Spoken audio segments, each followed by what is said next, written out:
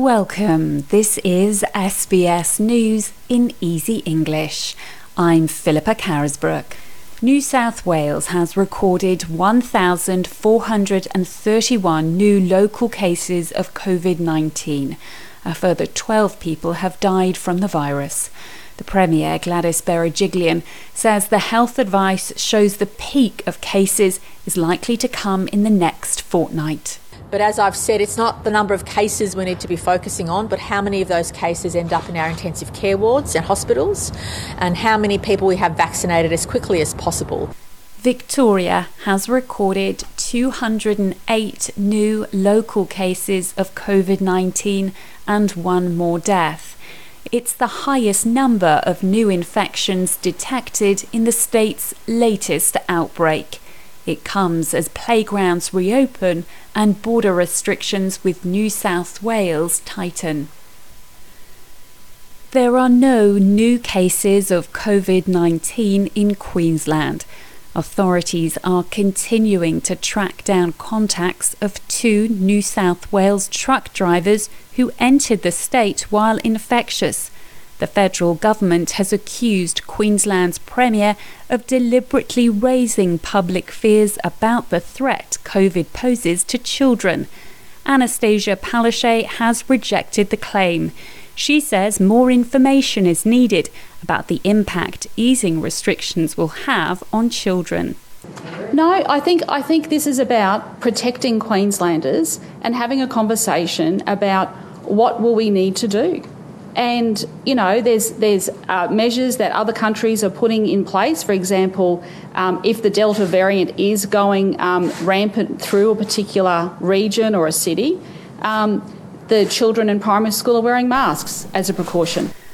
A national cabinet meeting today is to look at how Australian health systems will manage rising coronavirus cases when the country reopens. The Australian Medical Association has warned hospitals will be strained. President Omar Khorshid says the system is already under pressure. The reality in public hospitals in Australia right now is that they are full, but we are worried about Australians who get heart attacks, who need surgery, who have a sore hip, who are going to miss out on care if we don't get the planning right. At least 26 people are dead after record rainfall on the east coast of the United States. The torrential rain was part of the last of Hurricane Ida. Flooding and strong winds have caused destruction across New York, New Jersey and Pennsylvania.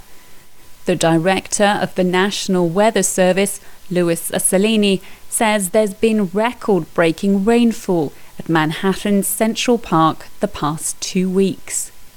We broke that record on August 21st of this year for Henri of 1.94 inches. We just smashed that record on September 1st. Swedish pop group ABBA are to release their first album in 4 decades. They're also planning a series of virtual concerts. The band's Benny Andersson says the concerts will include many of their greatest hits and 2 new songs. I mean, we're not competing with Drake and all these other guys. No, I mean, we can't do that because I don't understand what's up there. I don't understand what the ingredients in the songs that works today are. Yeah. So that it's impossible to emulate. In sport, the Socceroos have beaten China 3-0 in their World Cup qualifier in Qatar. It's their 9th win in a row. In the first half, there were 2 goals in 2 minutes by Al Mabel and Martin Boyle, while substitute Mitch Duke scored in the second half. The win puts Australia top of Group B after the opening round of matches. Coach Graham Arnold says the team is now focused on its next game on Tuesday against Vietnam. I'm very proud of the performance. And there's only a lot more improvement left.